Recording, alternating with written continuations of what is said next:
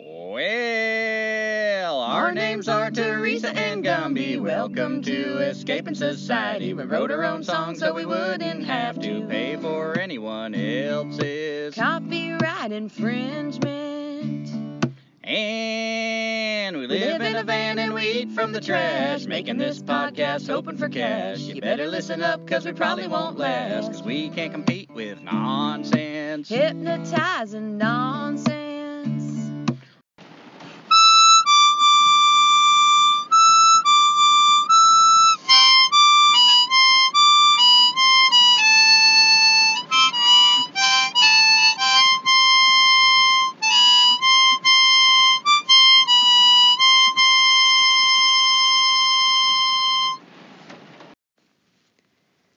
Welcome to Escaping Society, episode 77, Tranny Granny.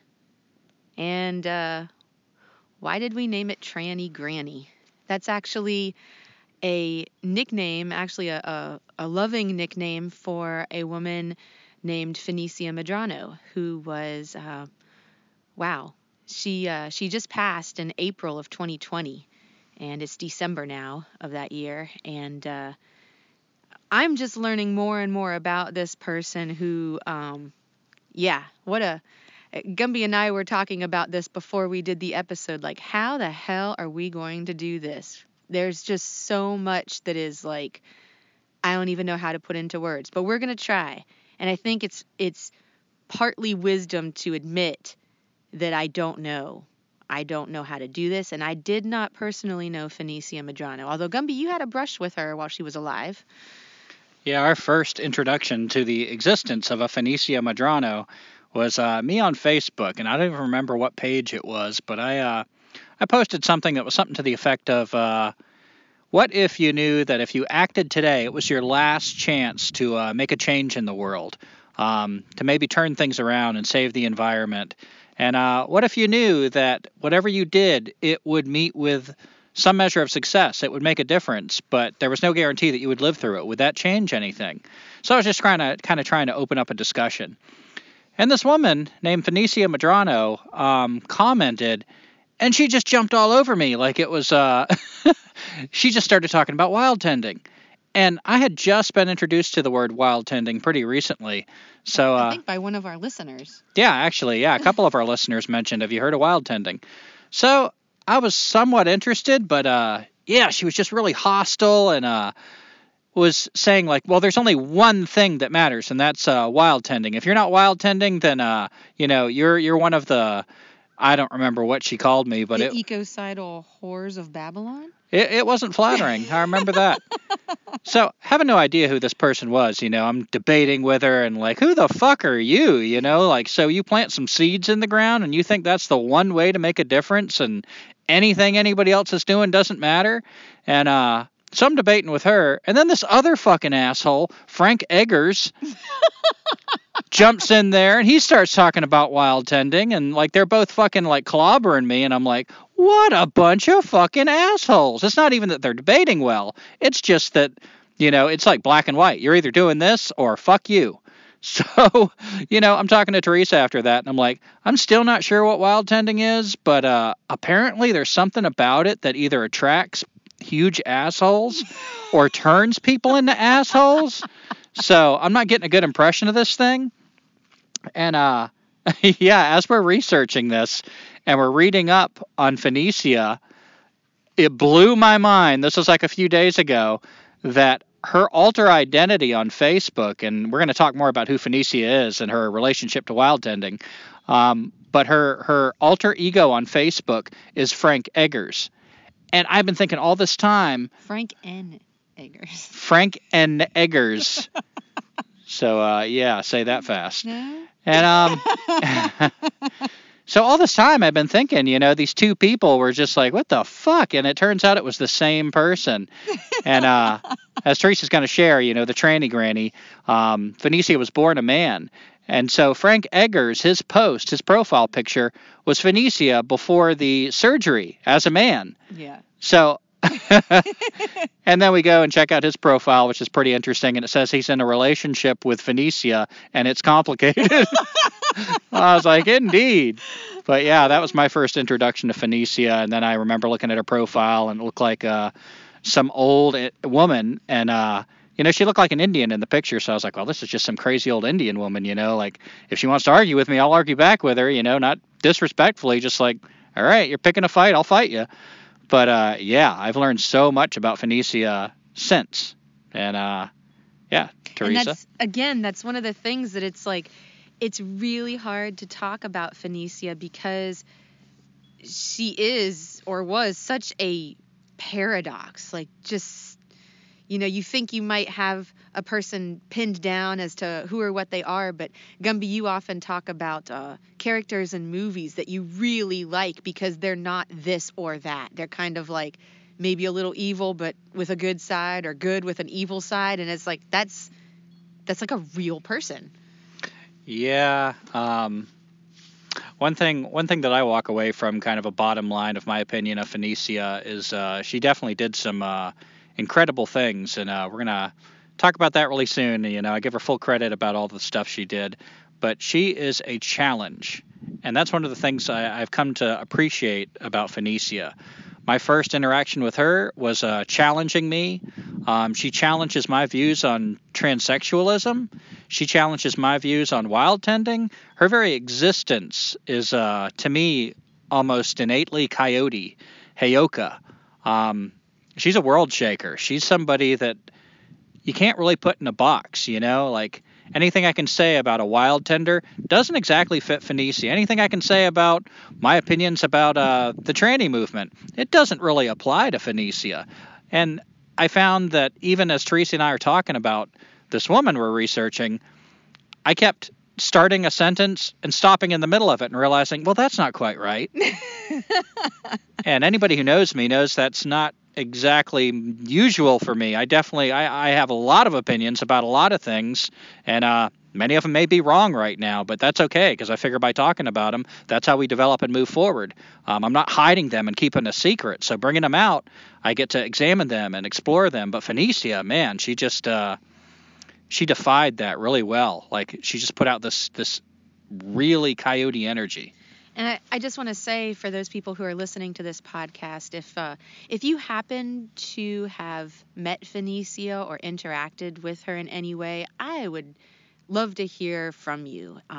We'll, at the end of the episode, give our contact info and everything. But yeah, once again, I am not pretending to know the truth of Phoenicia, and I certainly am not an expert or even a practitioner of wild tending. So definitely write in and let us know your opinions, thoughts, experiences. All right, Teresa, who the hell is Phoenicia Medrano? Exactly. Well, Phoenicia was, as you mentioned, born a man in Las Vegas, of all places, in the 1950s. Actually, the same year both of our moms were born, 1956. Yeah, the exact same year. And we read she was like kind of just downwind of some of the nuclear testing going on. I don't know if that applied to anything or. And her family moved to a reservation in, how do you say it, Coeur d'Alene? Coeur d'Alene, Idaho. And on the reservation, which I guess was her stepmom's family, she began to learn at the knee of some of the elders of that tribe. When she was young, I guess, Gumby, you liked this story a lot.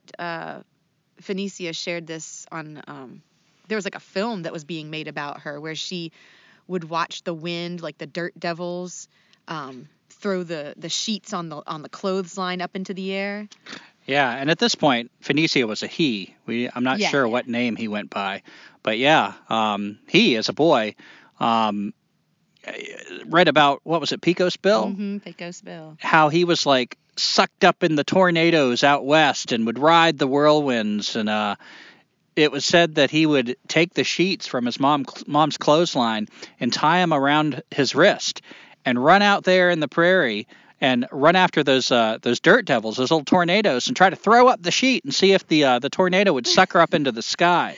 And to me, like, I love that story because so many of us want to commune with nature. We go out and build huts. We go out and play and build little villages. We go out and maybe like try to talk to animals and use our imagination. How many of us have that kind of relationship where we're trying to like catch a ride into the sky? To me, that speaks something of this unusual path already back then, of just like, it's almost like his desire was in a direction that's unusual. Heyoka. Well, yeah, and just the feeling of like, I don't want to be here. I'd rather the wind pick me up and put me somewhere else, anywhere else. Not because it was necessarily bad, but just that feeling of like, I just want to be, I don't know, really somewhere. Wild and elemental. Yeah, exactly. So that was happening along with learning from the elders, which I thought was really special. Like, how many people can say that? Actually, one of your mentors, Tom Brown Jr., you kind of said like he was a little more polished, but still had that kind of little bit of intolerance for people that Phoenicia also had. Yeah, he was also raised by, an elder of indigenous blood in Apache. And by raised, I don't mean as a parent, but as a teacher. And yeah, he has that same kind of thing where you read about him, you're kind of expecting a more gentle personality, but he's really harsh. And, it's kind of this like, what was I saying like the other day? We were talking about this and I was like, we all have these opportunities to see each other through each other's eyes. Like, if I'm hanging out with somebody, I can kind of see by the way they treat me somewhat what they think of me. And how powerful it is when you see yourself through the eyes of somebody that's like really put themselves out there and applied themselves with their whole heart to something. Gotten calluses on their belly from like studying animal tracks and crawling on the ground so much. Yeah, Tom Brown was one of those really hardcore people that I find it so informative and beneficial, even though it hurts our egos, to see how spoiled we actually look. Mm-hmm. Like I feel like that's something when we read about accounts of people talking about meeting Phoenicia that we'd read over and over is like, she's going to knock you down. You're going to feel like, oh, I'm one with the earth and I understand the native tradition and I bring you a gift, and she's going to, just as soon like spit on it and tell you what a fucking spoiled brat you are. And, and I feel like there's so much truth in that. It's easy for me to laugh because I'm not being told that by Phoenicia Medrano. And yet, like, I would have hoped, like, had I met her, that I could take a moment and just accept that I am a spoiled, entitled brat of this, ecocidal culture that I am a whore of, which she would often tell people. But she would just call them whores? Whores of Babylon. What does that mean? And Babylon was her word for civilization. Why'd she call it Babylon? Well, I guess it was kind of like that fucked up, confusing place of the Bible that, people were taking more than they were giving. She said of herself, "I'm not an Indian. I'm a mad Irishman and an Indian nightmare." And I really liked that too, because we were watching some videos last night on her YouTube channel, and not knowing all the context of her background and her relationship with Indians, it sounded like there was a lot of discord between her and even the Indians that she had received the knowledge from, the bundle of knowledge. Yeah, she's so very politically incorrect. There's all this talk about appropriation. And here Phoenicia comes in, a white person, of Irish descent, as she says. And at this point, she had the surgery, so she's, doing all this as a woman, right? Yeah, it's kind of unclear as far as, like, her interactions because of the growing up, the elders, and then also in her 20s. Because, well, I guess I'll just go ahead and say, like, whatever this meant in the 70s, she got married to a man who was a wealthy man, and he was like, I think it said like 45 years her senior. Yeah, so he was in his 60s because we did the math, right? And that makes him, at the time, about 21 when he met her. Mm-hmm. And so he paid for Phoenicia's sex change. And at some point, I guess Phoenicia was always kind of doing things that were very heyoka, very contrary and strange. So there was this one story that she went out to the beach in Malibu and like dug this cave with her hands and feet and then lined the cave with pink carpeting and made it, she described it as a giant pussy. And like people would come out and visit and like bring LSD and beer and it was just the 70s, man. It was a crazy time. And at one point she went out on her own supposedly to kick a tobacco addiction. And she came back Christian and never strayed away from that faith. And this was still when Phoenicia was a man, and wasn't he married to the person that was 45 years his elder at this point? Uh-huh. Like, Yes. and I'm imagining, since I don't think gay marriage was legal back then, it was more like an unofficial marriage. Yeah, And he had told the person, like, I'm going to go to the mountains and try to kick this tobacco habit, and came back, and now he's a born-again Christian. yeah, and the husband was like, I can't do this. And being what we know about Phoenicia now, I can only imagine that she hasn't changed that much. So I can imagine that her born-again Christian was a really confrontational, like, what the fuck's wrong with you? How come you're not a Christian, you fucking whore? So, maybe some more sympathy for that older guy that's like, whoa, I did not sign up for all this. Yeah, and you were starting to talk, and I butted in there about cultural appropriation and just the idea of this transsexual, transgendered person who has received the wisdom of the ages from these Indian elders, and then is proceeding to open up that bundle of knowledge. What the hell is the wisdom of the ages? Well, what I'm saying is, like, we were watching that video the other night about bundles. Like, what is a bundle of knowledge? And my own personal interpretation of that is observation, listening, watching. And through the ages, people learned more and added to that wisdom. And so receiving this wisdom is like receiving thousands of years of notes, of like cliff notes, because otherwise it would take lifetimes for you to know all of that. And that's another thing that I want to put a little like asterisk on, is when we started trying to find out what these bundles were, I got the feeling that it's something that I didn't quite grasp, that it's kind of hard to understand from the viewpoint of our culture that presumably all of our listeners were raised in, as well as we are. But yeah, it sounds, if I was going to try to define it, I'd define it about like Teresa just did. But she has a YouTube channel, and in one of the videos she talks directly about what a bundle is. And it added as much mystery as it cleared up for me listening to that. But I often get that feeling when I'm dealing with a thought so outside of our culture. Mm-hmm. And so just, real briefly, just again about cultural appropriation. I am not Indian. Gumby is not Indian. I got a little Powhatan blood. Little bit. And so we don't even know, like, what Indian people would or thought about her. You know what I'm saying? So, again, write in and let us know. But she had evidently learned from elders of the Nez Perce, the Paiute, the Shoshone. And, so at what point, does that knowledge need to be spread even further? And we'll talk about that more in just a little bit with the wild tending. Like, at what point do you say, okay, I think we need help?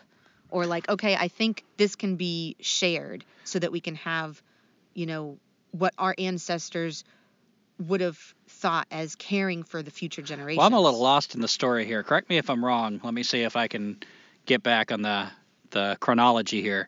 So she went up into the mountains to quit tobacco, came back a born-again Christian. Her partner at the time said, I didn't sign up for this. I can't be with a Christian. And so at this point, if I remember right, she left her partner and was basically suicidal. She kind of, didn't care what happened to her. She thought that was pretty much the end. And that's when she and another hitchhiker, and she is a woman at this time. This is after the surgery. Her partner paid for the surgery, got picked up by Indians who were apparently wild tending. And the other hitchhiker left and kind of after a little while did his own thing. But she was really absorbed in it and picked up a lot of this knowledge. And stayed and visited and got to know these people, and she talks about she learned from so many people, even the children of these people picked up little pieces of this bundle. And I think that takes us up to kind of what you're alluding to, where we heard a story that she shared that, she comes on the reservation and that the kids are all kind of hiding from her and calling her a stick Indian, which we had to look up, and it turns out that's sort of a boogeyman of sorts. It's a not good thing. It's a way of calling her a monster. And the man, who was an Indian, that got that started, pretty much directly told her when she confronted him that, this was because you're not a man or a woman, you're neither, and how does it figures that my people would have their bundle of knowledge taken by such a white person, not just a white person, it's bad enough, but, he was calling her a monster. It was basically an attack on her transsexualism, mainly, and her whiteness after that. And yeah, it's so like that, even that, everything about her story challenges me, because doesn't that just sound like exactly what appropriation is? Some white person. Yeah. And again, being Phoenicia, you can bet your ass she was going on these reservations and telling these Indians their own business. Oh my God. I mean, I doubt she was this gentle soul at one time. I imagine she was that tornado she was trying to get sucked up in her whole life. So I can imagine how that would piss people off. Yeah, and I guess at some point, Phoenicia, either was cast out or felt that she needed to move on, and she started trekking around America. And there were a lot of articles I found from the mid-1990s, like 95, 96, 97, about these sightings of a woman with a covered wagon, like a Conestoga wagon, with her team of horses. And she was wearing, at this point, kind of the garb of like buckskin skirt and a wide-brimmed hat. And the reporters, they loved to harp upon the fact that on her wagon, she had painted "Pulling for Christ" across America. And so a lot of the stories for these small towns out west would focus on her being Christian.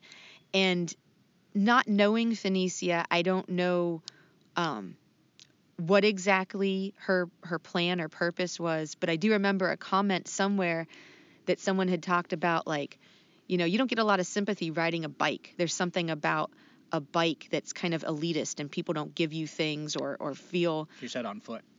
Or on foot. But if you've got like a thing, like a rig, and then you've got like this message painted on the side, maybe you get a little bit more charity. Maybe people are nicer to you. They look at you like this mythical figure. And we actually kind of experienced that ourselves a little. Yeah, she was saying on foot that nobody, you look like a bum and a hobo, but if you get a horse, and she had two, so she bought two horses, that a horse, there's this romantic love affair with the Western ideal. And so now everybody's looking at you like a cowboy, something they respect. Yeah. Gumby and I were walking on the Mountains to Sea Trail, or Sea to the Mountains Trail, as we did, on the coast of North Carolina.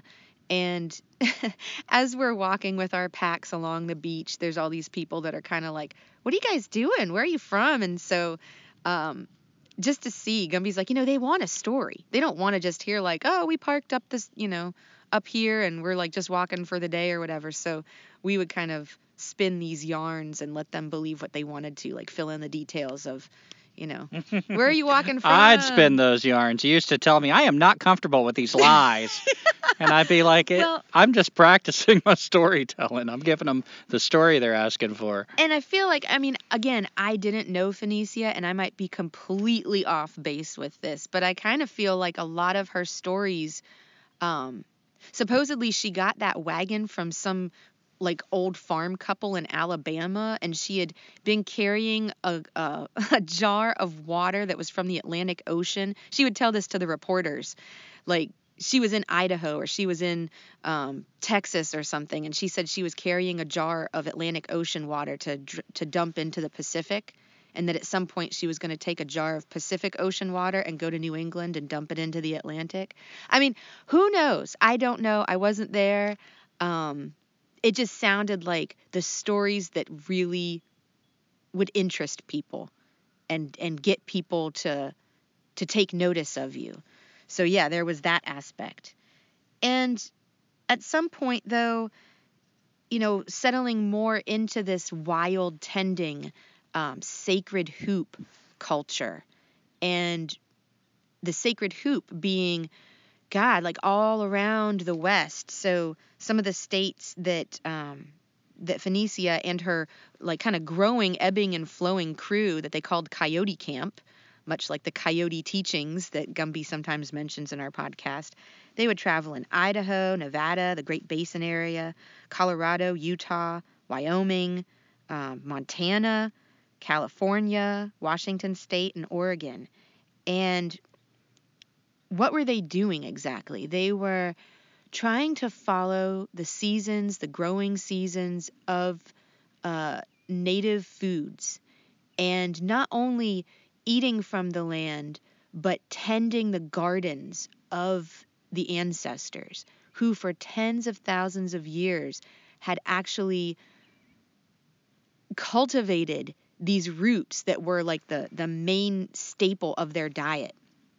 And by learning these ways of wild tending from the native elders, Phoenicia then passed this information on to like the new generation of wild tenders. And I've heard that at least some of the elders, and apparently this was somewhat controversial because, like we said, a lot of the Indians did not like her. But some of them look at this as like, this is the end of this epoch, this era, this time, which a lot of us would agree with and are feeling. And so they're saying some of these bundles that are considered private, the most precious of Indian knowledge, not to be shared, that the white people wouldn't understand anyway, that maybe it's time to open some of those bundles. And so that's my understanding. A part of the permission that was given Phoenicia to pass these on is to open a bundle, to open it up to whoever can listen, no matter what race they are or who they are, because if it's not disseminated now, it could be lost forever. And a lot of the Indians are just as brainwashed and whitewashed as the rest of us. They're not interested any more than most of the people in, Park Avenue in New York, wherever, are interested in it. So it's a rare person of any race these days that is picking up the mantle for this knowledge. And some of the Indian elders are deciding, like, all right, it's time for this to transcend our tribe, to just get it out there. And Phoenicia did this for over 3 decades. I think it was something like 35 or 36 years of living on the sacred hoop, on the hoop, wild tending for future generations. And that just, to me, I was like, Gumby, we haven't read Phoenicia's books. We haven't been able to absorb all that we could about this just I don't even see, again, it's like I get verklempt, like I don't know how to speak about this person because they're just in so many ways like a genius, in so many ways like in raging bitch. Yeah, I mean it's or as she called herself, a nigger. Oh. She defined herself as a nigger quite often in her videos we watched, and we were kind of smirking a little bit about her alter ego, Frank N. Eggers, and we realized what that sounds like when you say it fast. So, yeah, she was very challenging. Even that word, for a white person to use that word is challenging. It's so politically incorrect. And as you might imagine, that's something that I just right away appreciate about her. Just that challenging of your beliefs and everything. And Coyote was a shapeshifter. That's part of the trickster mythology of Coyote. So you can imagine that somebody that's a trans person would identify with that aspect as well. A lot of discussions about gender nowadays, people will say, well, indigenous tribes were a lot more accepting. Gender was much more fluid, which has some truth in it, but it's not the whole picture. Often people that would take this unusual path, for one thing, there wasn't modern surgery. It was more how you lived, the energy you were tapping into rather than some invasive surgery, which, of course, Phoenicia had the invasive surgery. But also, these were often very sacred people to walk such an unusual path, and that's what was respected. And I feel like that really is Phoenicia. Phoenicia wasn't just somebody dealing with whatever we all deal with and whatever people deal with. Like, she was put in a certain place to do certain things for a reason. And, the power of that. And while we sort of skirted around the thoughts, like, we don't know, but it kind of sounded like Indians, at least some of the Indians who had even taught her about this, they were taking exception to her actually doing this and sharing the knowledge. But, aside from Indians being, pissed off at you, of course, we've got our own government. And to plant seeds on federal land, which, of course, nowadays you've got private land and you've got public land that isn't yours. So basically, you're pretty much screwed. There is no common land. So to plant seeds on federal land is, in Phoenicia's words, a felony. And I'm pretty sure it was, because she was sent to jail 2 times for doing it. And there was a letter that she called like her manifesto, that she wanted people to know exactly what was going on. So I just wrote down an excerpt of it. Of course, you could, look this up yourself. I got this from actually a Rewild. It's called discuss.rewild.com. That I guess she was on the discussion board at some point, and she also had someone post this letter. So this was a letter from Phoenicia, who was in jail, to the Lenhi County Court. And in it, she wanted to, quote, bring to light that I have been violating the U.S. government treaties of war by engaging in that indigenous life way that was disallowed to force the natives onto reservations and to complete the genocide of that life way. That life way, of course, talking about the sacred hoop and wild tending. And I just felt like, wow, this person was walking the walk and talking the talk, and it wasn't just someone theorizing. And that was one of her main points to people, was like, when she was talking to Gumby, like, if you're not doing wild tending, nothing else matters at this point. We need to do this, because everything else, it seems like it just doesn't have the impact. Yeah, another thing I saw her troll somebody on Facebook is they shared a quote from Daniel Quinn, and she was like, who the fuck is Daniel Quinn? Like, he's another whore of Babylon. He doesn't know shit. Fuck him. I was like, wow. That's when I started, like, looking into her profile, like, who is this person? And what type of people, like, want to follow this person? I mean, Gumby said, like, she was kind of, in ways, like, really dismissive and abusive in a ways. And I can understand what kind of, like, she reminds me of the some of the ancient Zen stories you hear about, these Zen masters. A lot of teachers were considered dangerous. And in so many traditions, and we've talked a lot about this in former podcasts, it's considered beneficial to have your ego drawn out. Because when somebody calls you a fucking asshole and they call you out, it's the part of you that agrees with what they said that gets hurt. If somebody walks up to me and says, you're a rotten plum, I'm not offended in the least, because no part of me imagines myself to be a rotten plum. If somebody walks up to you and says, you are a spoiled fucking whore, you are destroying the earth, you know what your lifestyle does to the earth, and you still fucking do it, and you think you're lovable? You expect me to love you? You expect me to like you? Fuck you. You're one of the murderers of the earth, and I'm going to fucking talk to you like that. You know why we get offended? Because there's a part of us that knows there's truth in that. And to me, that's a powerful thing, because all day long we're around our friends, our coworkers, and we all normalize all this shit. Oh, well, you do it, I do it too. Oh, I'm going to go home and binge watch this. Ha ha ha, because that's what we do. I'm going to get in my car and turn the key. Don't you love electricity? Wow, the power went out. That sucked. But then you meet somebody like that for almost 40 years, right? 30-something years, yeah. Yeah, I was living out in the fucking wild in a teepee with horses, wild tending, traveling, living the old ways. When that person looks at you and you have to see yourself through their eyes, that's a fucking unique experience. And as we're studying this, I was thinking of my appreciation for all the people that I know that are pushing the boundaries of wildness, that are fucking turning away from home and electricity. And so many of them are women.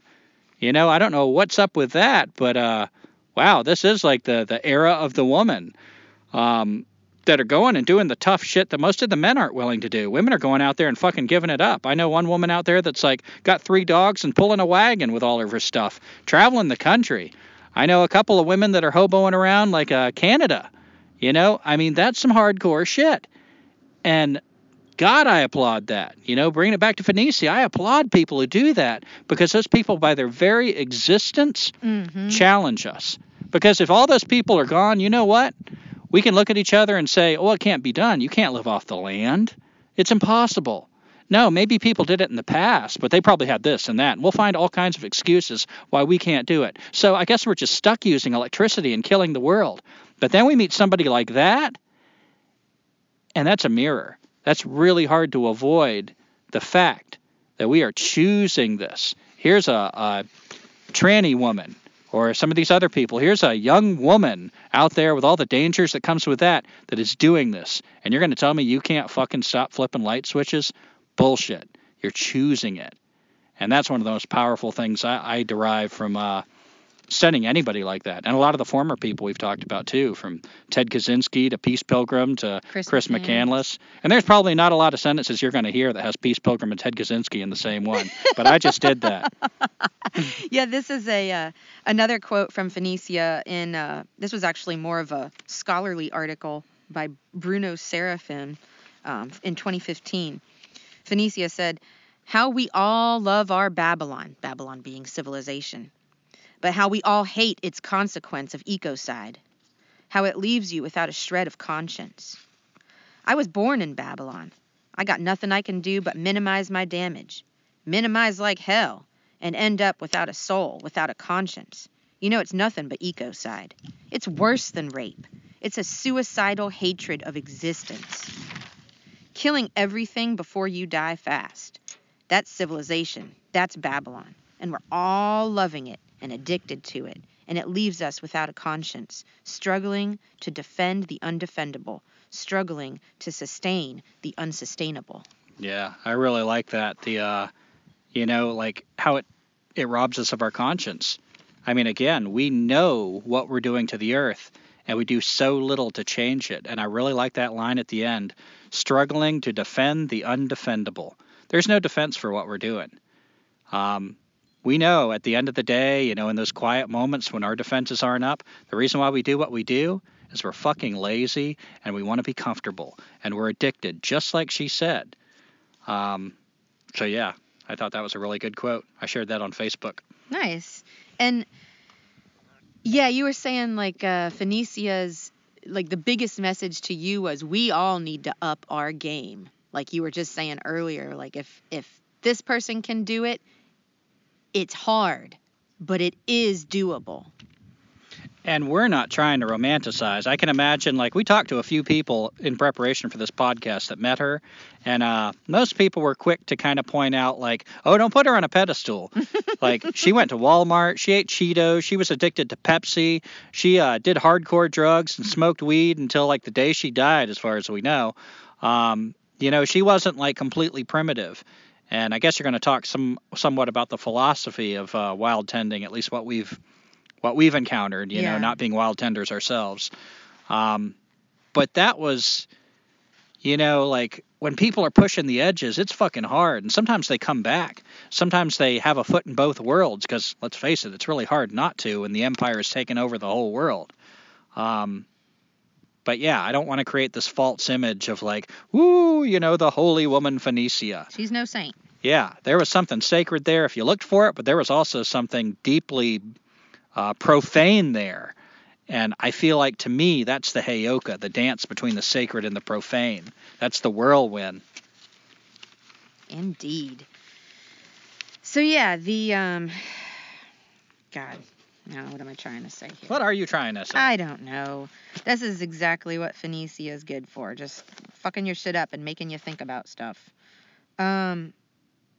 We keep mentioning wild tending, and while this is not an episode about wild tending, I think a little bit of information might be helpful, because Gumby and I had no idea what wild tending was. Just like, I don't know, last year. Yeah, I still, like we talked about at one time doing an episode on wild tending, but it sounds like it's a little beyond us if we're not actually doing it. So we can only talk about a few things to kind of point the way as the way has been pointed out for us. And just this morning, Gumby and I, we were talking as we were walking our dog about not even sure if wild tending is something that we believe in, or something that, we can like give our seal of approval for, whatever the hell that means, because we haven't done it ourselves. But to me, it is very inspirational to think about food freedom, because the folks that are doing wild tending are giving their life for future generations, for that time in Earth's future when there isn't going to be a Walmart, there aren't going to be Cheesy Poofs and Pepsi and all that. And what are the children of our children, or whatever, those generations, what are they going to eat? Like I mentioned earlier, for tens of thousands of years, there was abundance through disturbance. And that little abundance through disturbance I also got from the scholarly article. And what exactly does that mean? Because as humans in this culture now, we're disturbing the hell out of the earth, and we sure are, racking up resources, but that's not sustainable for future generations. Well, in another article, it described these rock gardens that were in the shape of a figure 8 that had been cultivated for, again, thousands upon thousands of years. Mostly women would go out and they would have their digging sticks, and the ground was a little bit softer then because it hadn't been, raped by our culture. And so the women would go out with their digging sticks and they would carefully dig some of the roots, but only when it would be beneficial to the root. So I don't know a lot about wild tending, but it sounds like for a lot of these wild foods, the cycle in which it takes for them to get to the point where they have seeds that you could then plant in places that are beneficial to that particular species, it could take anywhere from like 2 to 7 years. And what the hell are you going to do for food in the meantime? So there was a very carefully observed relationship. Sit spots, Gumby's talked about that before. How many people for thousands of years watched and observed how these seeds fall to the ground? What types of other species interact with this plant? And how can I benefit both the plant and my people, my family?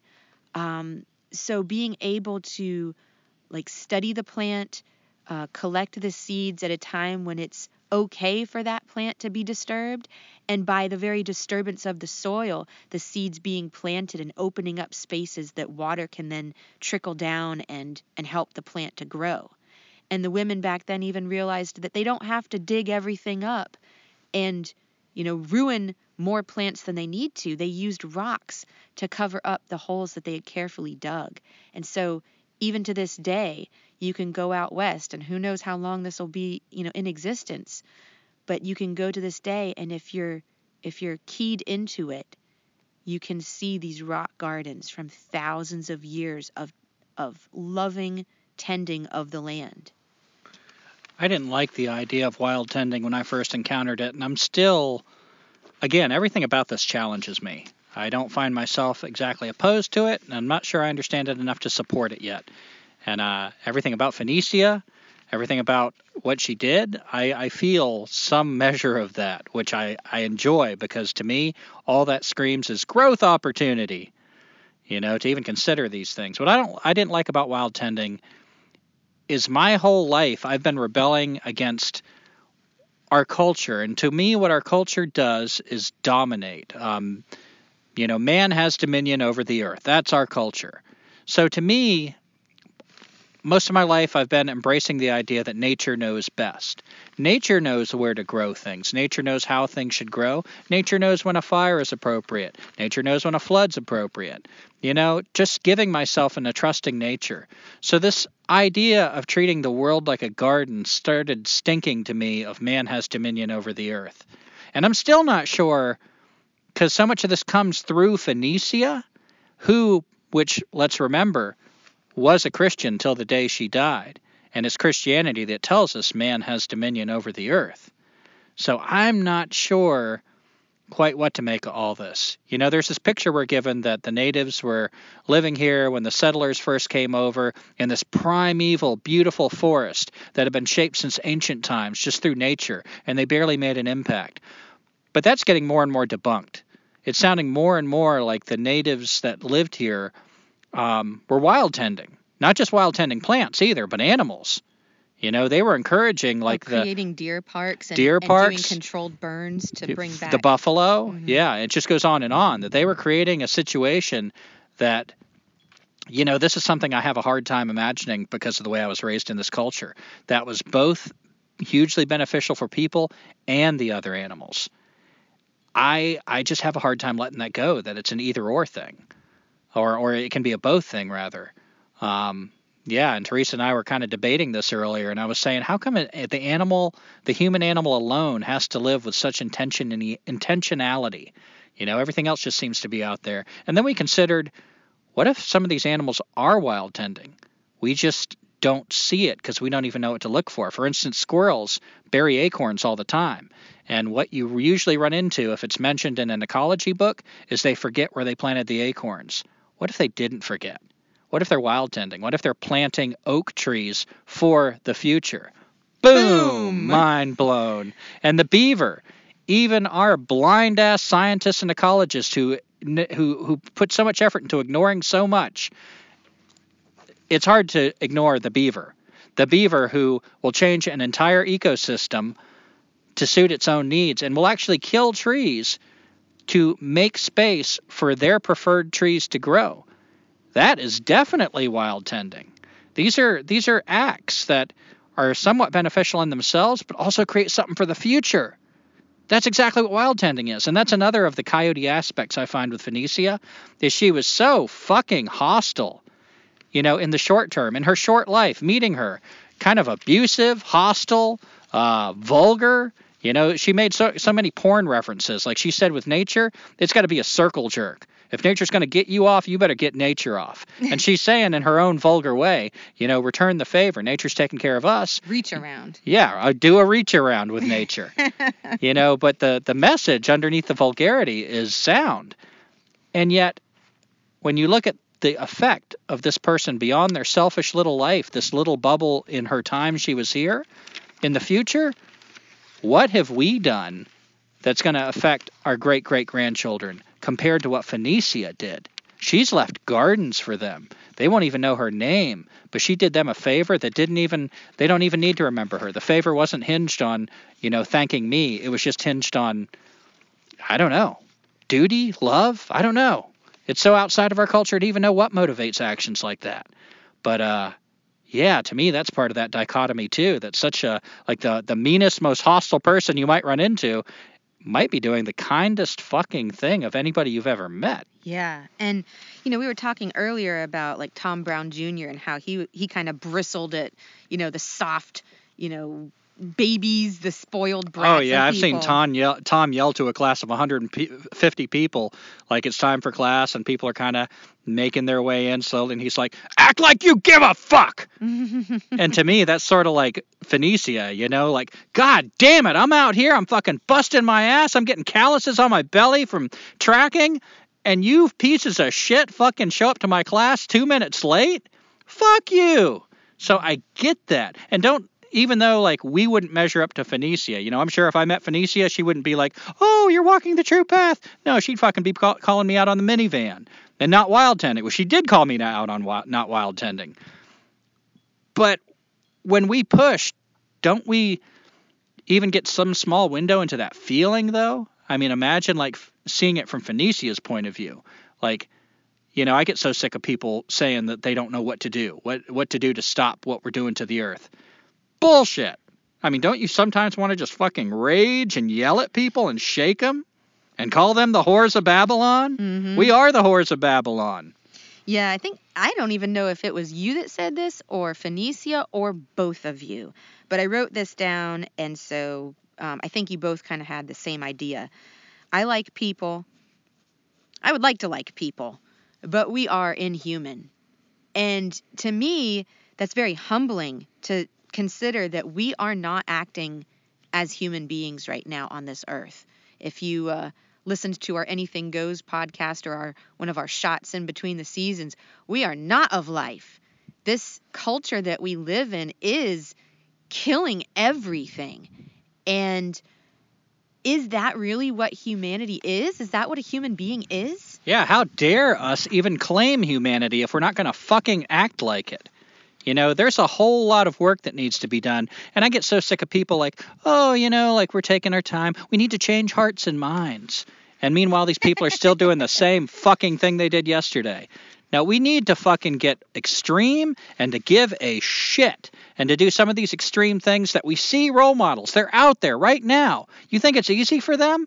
I mean, we watched videos and interviews with Phoenicia in tears talking about how fucking hard it could be. Yeah. And yet it was so rewarding, too. And then she talked about towards the end of her life, she's getting sick, and she starts coming back into civilization more, which is around the time I guess I ran into her on Facebook. And she's saying it was so hard for her, just like somebody from our civilization going out into the wild. The transition was like devastating. There was a quote also from a video, I think it was the documentary that I don't even know if it actually got finished, but you can watch a pretty lengthy trailer of it online. And the trailer alone, we couldn't find the documentary, but the trailer is about 5 minutes and it's powerful. Yeah. I really recommend you look up, what is it, Life of Finn? The Life of Finn, yeah. Yeah. In that video, Phoenicia said, you squeeze a lemon, you're going to get lemon juice probably. If you put pressure on a grape, you're going to get grape juice. Pressure is going to expose what's in you. It ain't going to create it for you. Trial by fire. And I really liked that. Yeah. Yeah, even that, there's so much depth. Like, I love that. Expose what's in you. It's not going to create it for you. To me, that speaks like it's one thing to put yourself through that trial by fire, but what are you cultivating to prepare for that? And this isn't an aside, but I just wanted to mention that at the beginning of the podcast, Gumby tries to like find a harmonica song in his book that is fitting for the episode. And I don't know what, all the intentions are subconsciously, but it was interesting that he chose Dancing Queen because I was like, at first I was like, come on, Gumby, that's kind of just, like tranny granny, which people, again, like I said at the beginning, lovingly called her. But then I saw this on the internet, and this, I believe, was written by Phoenicia on a website. Oh, I scribbled it. maquah.net, maybe. She said, it was always the intent of the Longhouses to watch until they knew the magic that was being used against them, and then dance it in reverse, unwinding it. She goes on to discuss how you can wait to dig the plants until they have the seeds so that the seeds could be planted as you're digging them. And she further talks about sharing this information. She says, sometimes in trying to share this way, there was no seed available, some would take a pinch of tobacco or even coffee and represent that way by giving that pinch in return for some gift to the mother. So in other words, at some point, I'm not sure when, but the elders or the people of the tribe decided well, we want to give something back, and there's no seeds at this time, so we can give a pinch of tobacco to represent giving back the seed. Does that make sense? Gumby? Yes. Okay. But Phoenicia writes that over time, the meaning of the tobacco that represented the seed has been lost. And so she says, I want to take all of these symbols and fill in their meaning for you. But it requires your presence in the sage. In other words, bless you, to me, that means like living on the land. It requires you to put your hands to this way, to be hungry and then fed in this way, to be made full, warm, and safe in this life way. And again, I thought that was a really beautiful just explanation of wild tending and how even for Gumby and I, trying to forage on the land, it's fucking hard. And how much you appreciate that oyster mushroom that you find or that wild onion that you find. Well, kind of in line with that, another thing that challenges me about wild tending that you were talking to me, Teresa, as you were doing the research, is that on the whole, of course, generalizations, but wild tenders will often incorporate everything in their sacred hoop. In other words, they won't distinguish like the car is bad because it runs on gas if the car helps them wild tend. They won't distinguish between, Phoenicia's case, the Cheetos and the Pepsi, if she feels like that helps me get through and keep up the work of wild tending. And, yeah, even though I still like put that in that gray area of like I'm still thinking about it, I feel like I trust my gut a lot. And I feel a little like something rise up in me, even as I said that. Like, there's truth in that. I know the way truth feels. I know when I hear something true. I don't care if it came out of Yoda's mouth or a fictional character like Sherlock Holmes. I know truth when I hear it. I don't care where it came from. It's truth. And there's something to that. There's something there. And I'm still in this dichotomy of like, cars are bad and okay, oyster mushrooms are good and okay. Mm-hmm. But I believe Phoenicia was talking about another possibly deeper level of wisdom. And again, I'm still turning that over because I can see how with the wrong person, that becomes a justification for just doing bullshit. Like, oh, well, I use my car to get to work and I feed my kids with that. And so, henceforward, on and on until suddenly you don't have to change a goddamn thing because you've justified it all. But yeah, that's not what she did. She wasn't making excuses, it sounds to me like she was seeing it in a different way. And I found that really interesting because there's no such thing as natural and unnatural. It's all derived from nature. So yeah, there's a bigger picture than most of us are ready for or are looking at yet. Yeah, there was a story that I was reading again. I think it might have been on a Facebook page post, and this guy was saying, he went out to travel with and learn from Phoenicia, and he and another person, I guess they had to go into town to get a few things that they forgot, and it was like a 40-mile journey back into town. I mean, you can imagine like all the resources, all the fuel and everything used. I can't even remember if they were driving, but what they did was they forgot about, I guess, bringing back some cooking fuel. And in Phoenicia's camp, I guess it was stored in some Pepsi bottles because, of course, she likes her Pepsi.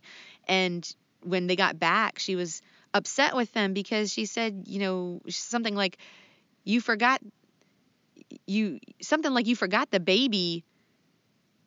I forget now what she said, but it was something like, it didn't make sense to me when you told me the first time. What she was saying was like the guys went to town and they were kind of like babies. They didn't think about like the repercussions of forgetting something, and maybe like, what the hell do you have to go to town for? Like, we're out here to try to like reconnect with the land. What are you going to town for, to get like shaving cream or something? And then additionally forgetting the baby that is wild tending, because that camping fuel, that cooking fuel, allowed them to exist out there, to be on the land, to do the work. And so it was like, there's so many things you think about that maybe don't seem like they're sacred, but in a way, everything is sacred, especially when you're on the hoop, like you're living in that sacred hoop. But yeah, there's a lot of complexity, and again, not actually being a wild tender myself or having met Phoenicia, it's hard for me to talk about. And I asked a few people like that had met Phoenicia, is there anything that you think we should talk about? And specifically, I'd like to know, because this is Escaping Society, and I'm always interested in empowering people that want to do it. And a couple things that come up is how you use the bathroom and how you bathe. That comes up almost universally. People wonder about that because we're all going to have to deal with that. So, I asked a lot of people, including Kelly Moody. Let me plug her podcast because she took so much time to immediately answer in such detail Ground Shots. My question. So her podcast, Ground Shots, if you want to learn more about Phoenicia, that's one of the resources. She has a lot of people on her show, on her podcast, that have met Phoenicia and discussed Phoenicia and wild tending. And it was kind of our first resource into what wild tending was Ground Shots. That's how we found her podcast. But apparently, as far as bathing goes, she just didn't, unless she happened to be near a creek and then would go for a swim. So yeah, what a cultural difference that is, to just think like, wow, you can just smell like a human being, and what if that doesn't kill you? What if you don't just dissolve into a pile of stink? And something else that was mentioned was like, what did she do for using the bathroom? And there were a couple methods of, digging a hole and pooping in it, or feeding it to her dogs, which I want to pause there for a second because our dog used to, I say used to because I don't catch him anymore doing it. We discourage it. Used to eat human poop when he would come across it. And it wasn't ours. It was like other people's, and that's nasty.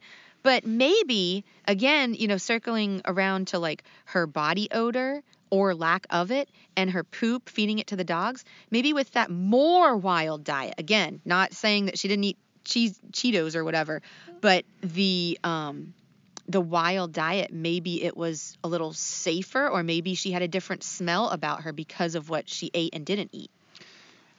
And apparently she would sometimes take her poop and roll it up in like a paper plate or something and stick it in her wood stove and burn her little shit burritos in there. And by the way, taking a shit outside is a form of wild tending. There's many aspects to that.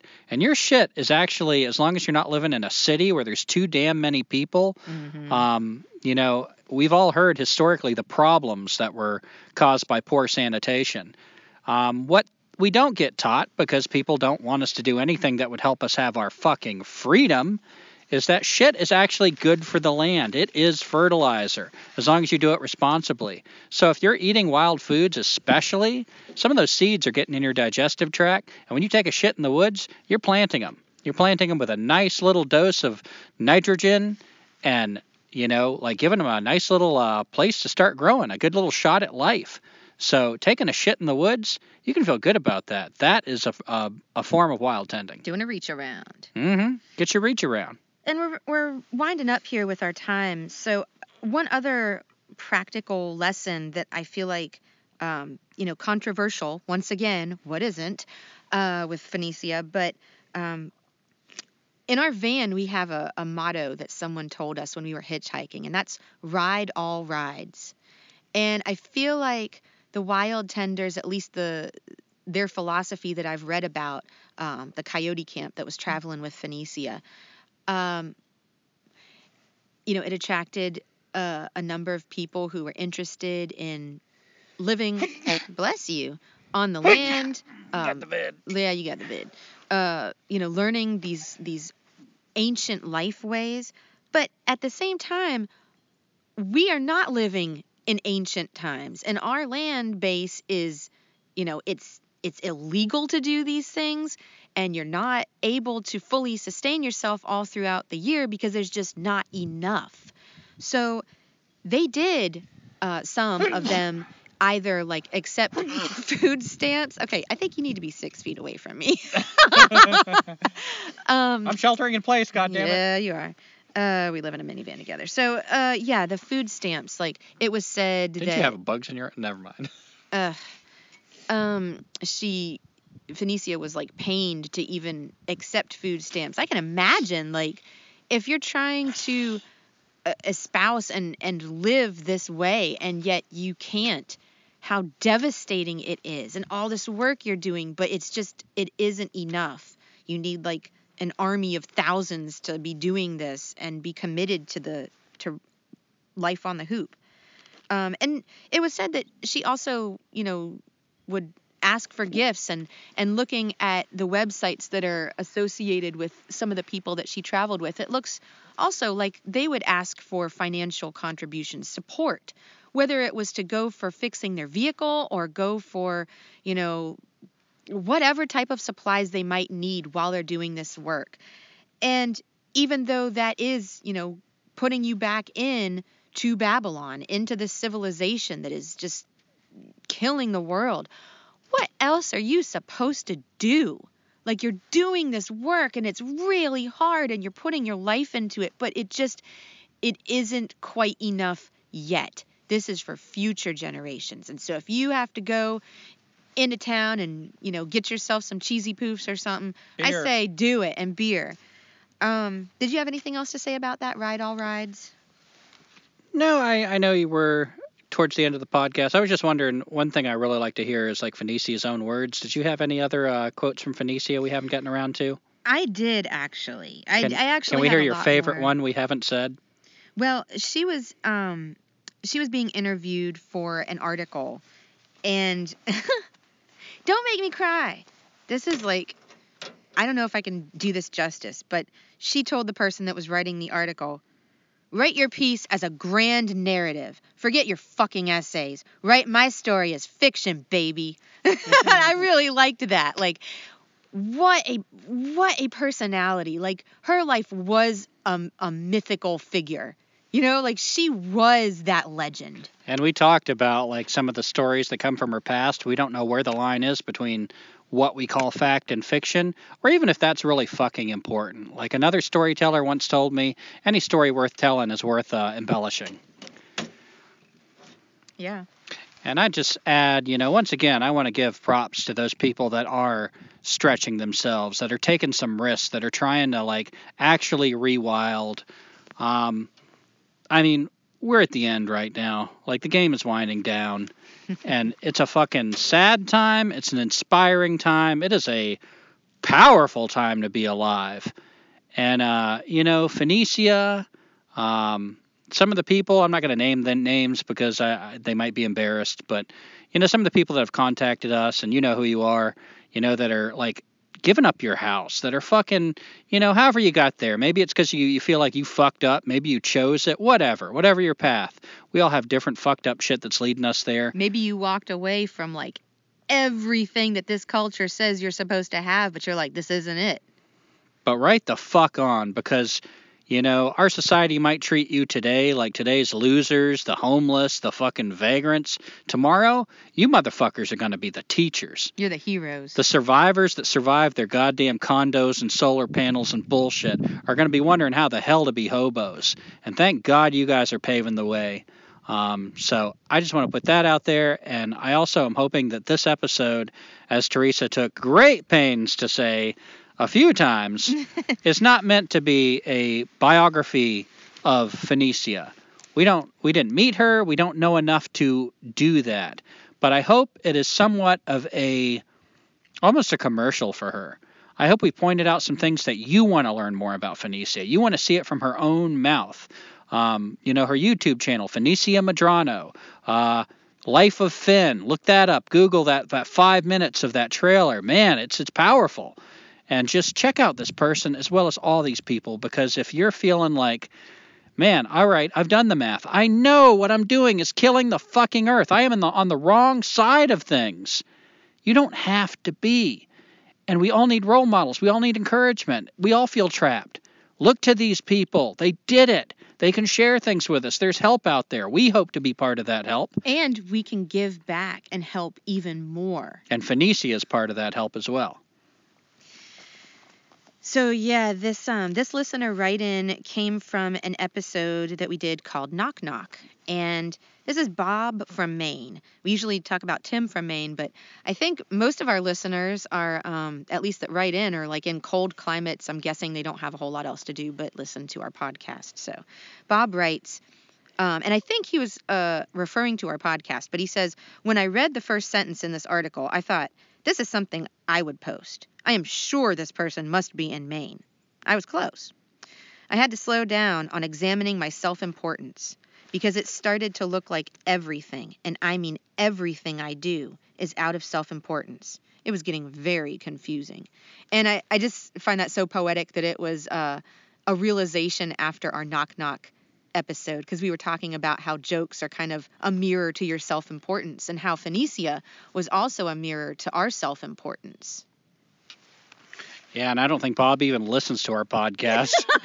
I think he thought, like, when I posted our podcast on that page he visited, he thought it was an article. But still. Yeah. We're benefiting from his words anyway. And he wrote in, and I encourage anyone who's listening, if you absolutely disagree with us, if you want to share your stories, your experiences, please do. We have a website, escapingsociety.weebly.com, and on the first page there is a contact form. Just scroll down. We've also got links on there to our YouTube channel where we explore some of the things that we eat from the wild, although admittedly we haven't found enough to live sustainably off the land. Not yet. Very inspired to learn more. And what else do we have? Our Escaping Society Facebook page at Escaping Society. Donate button. And we have a donate button because just like the Coyote Camp, we're riding all rides, baby. And It's cold, and we do have a van that we occasionally run to get heated up when it's freaking cold as balls. And I don't know what balls you've been dealing with, but I'd suggest you shoot a little higher. cold as balls that just came out of a frozen creek. Oh, yeah, those are cold and small too. All right, anything else you have to say? I think that's it for me. Well, thanks for listening. We hope to hear from you soon. Oh, society sucks and we don't need it. It's killing your kids, so why do you feed it? They'll tell you to stay, but you don't need to heed it. You can give them the finger. There's no time to linger. So, thank you for listening to our song. It's not very good and it went kinda long. Don't care if you like it, 'cause we'll be gone over that next horizon. 'Cause we ain't got no address.